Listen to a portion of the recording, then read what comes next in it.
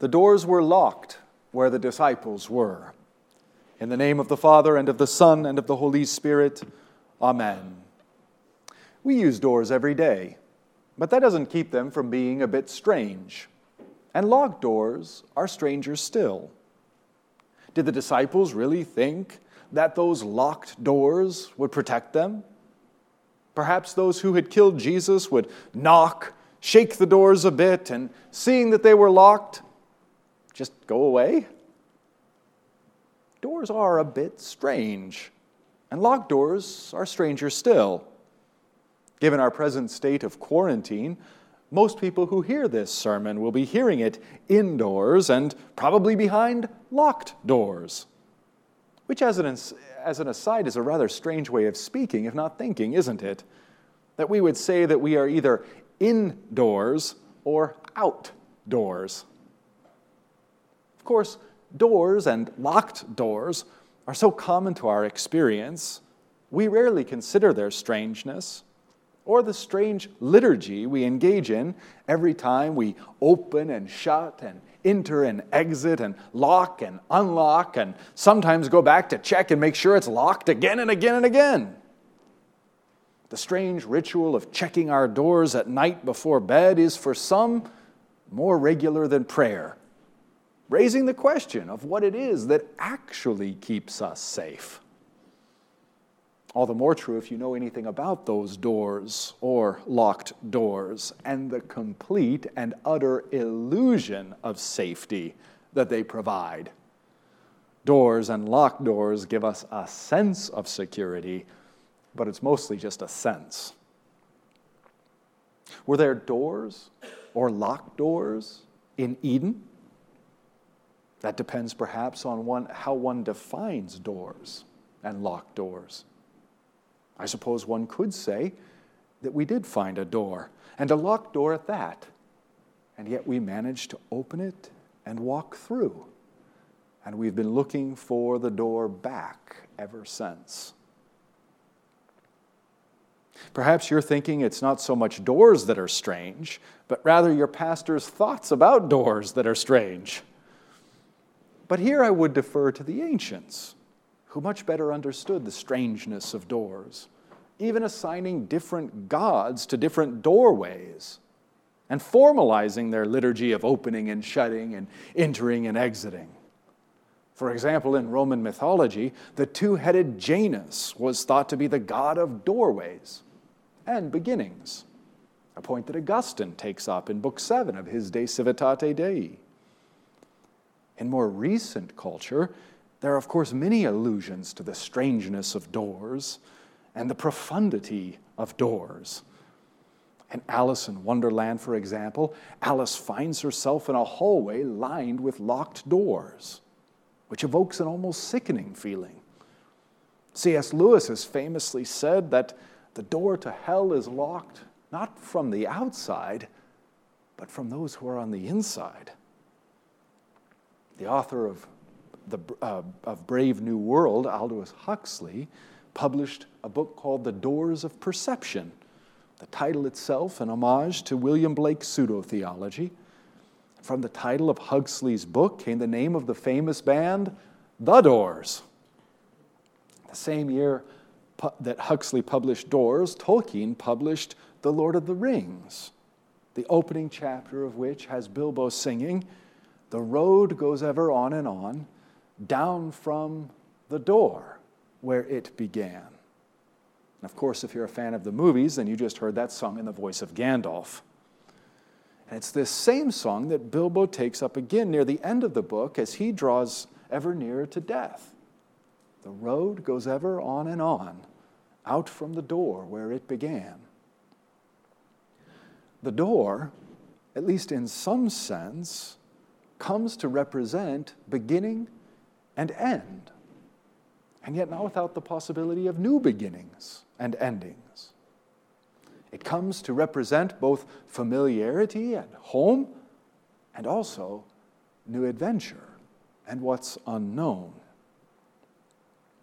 A favorite of mine are lyrics from a band I listened to in college, which means they're considered to be oldies now. The lyrics are these: There are sliding doors, and there are secret doors.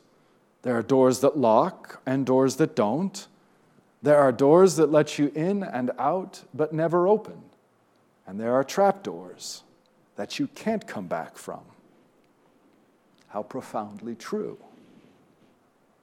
Of course, all of this attention paid to the strangeness of doors and doors that lock finds its telos not in our illusions of safety as we sit in our locked homes, not in our psychological metaphors or passing philosophies, not in our liturgies to the God of this door or that. In fact, the telos comes not even in finding and worshiping one who claims to be the God of all doors. No, the telos comes in an even greater strangeness still, in the one who says, ego eimi, he thura. I am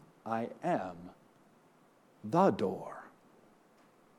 door itself, the way back and the way forward, the door that leads back to fellowship with God, and the door that leads forward through this world and this life into what is beyond. The beginning and the end, and no doubt also the end and the beginning as well. All that a door most truly is, he is. I am the door, Jesus says. And it is John who records this. And John who also records, as we heard just a moment ago, not once but twice, that the disciples were behind locked doors. They were behind locked doors for fear of the Jews, that the same folks who had put Jesus to death would come and put them to death.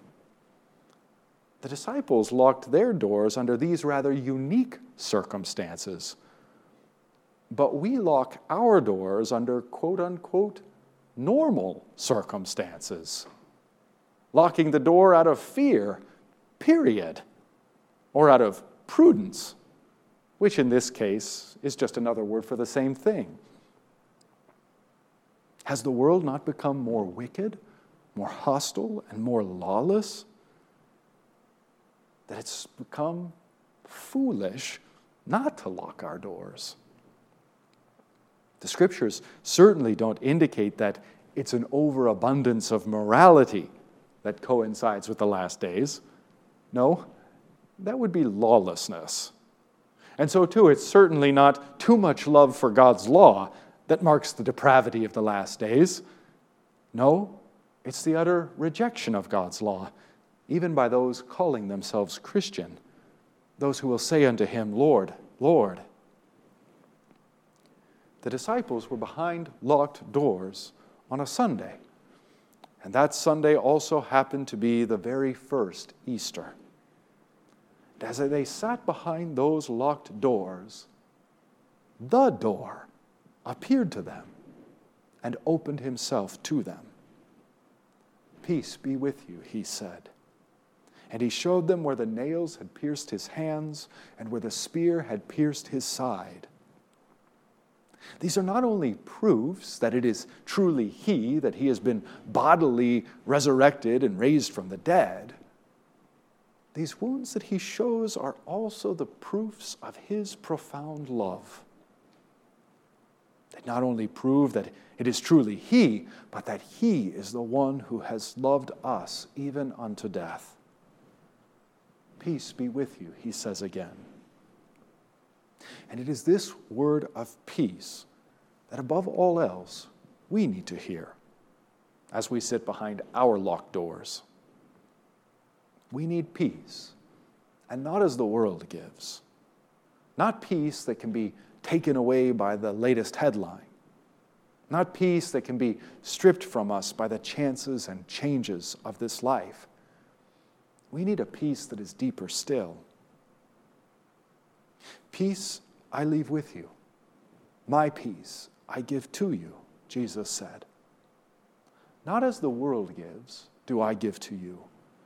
Let not your hearts be troubled, neither let them be afraid. Let not your hearts be troubled, he says, for that is indeed the nature of our hearts, to be troubled, and to be troubled especially about those things that we can't even control. But all things are in the control of our loving God and Father. All things are in his hands, and he makes his heart toward us known in Jesus. Where the word of Jesus is, there Jesus is.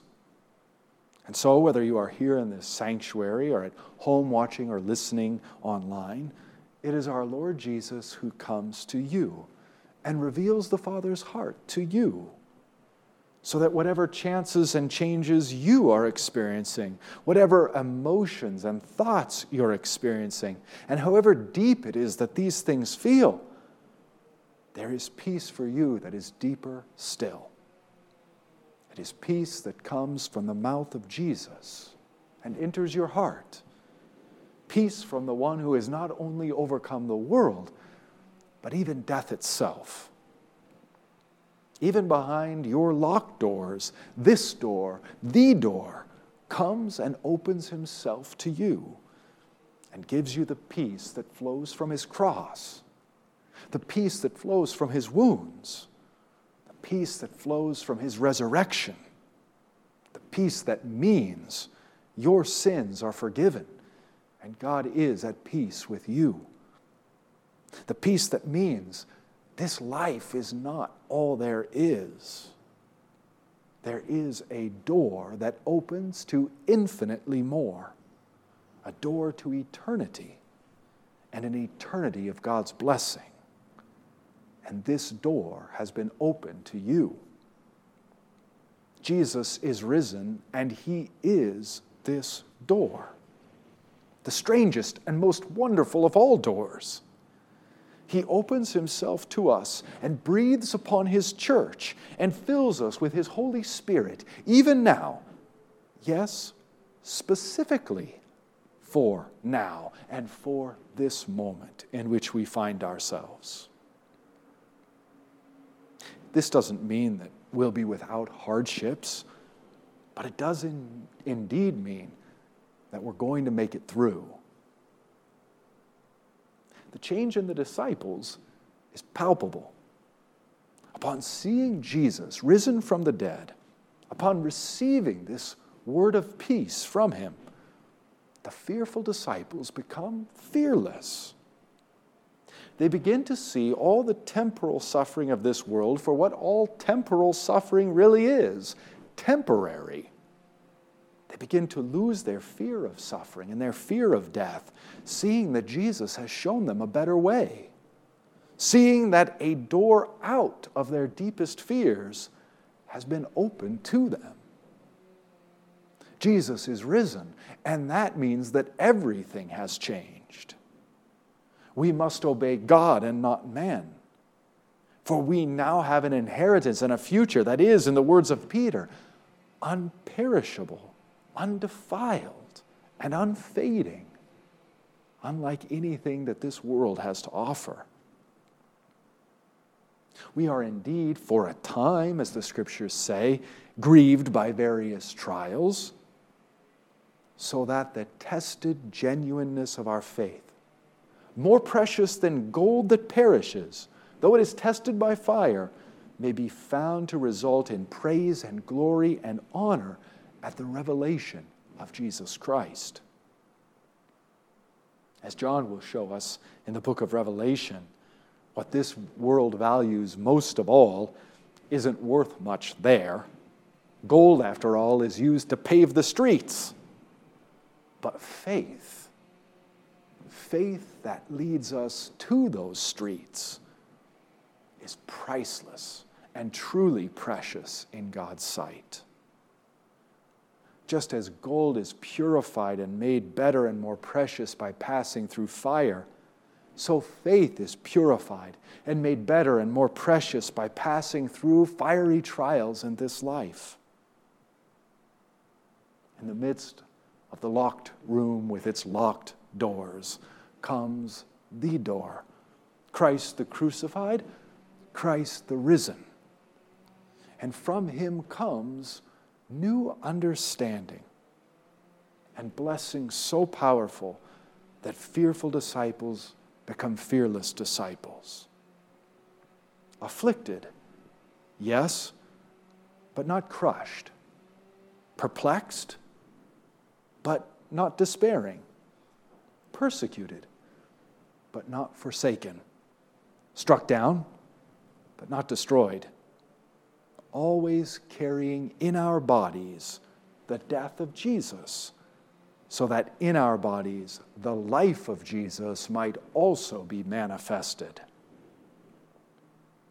The doors were locked where the disciples were. I am the door, Jesus says. If anyone enters by me, he will be saved. In the name of the Father, and of the Son, and of the Holy Spirit, amen. Please rise and confess with me the Apostles' Creed.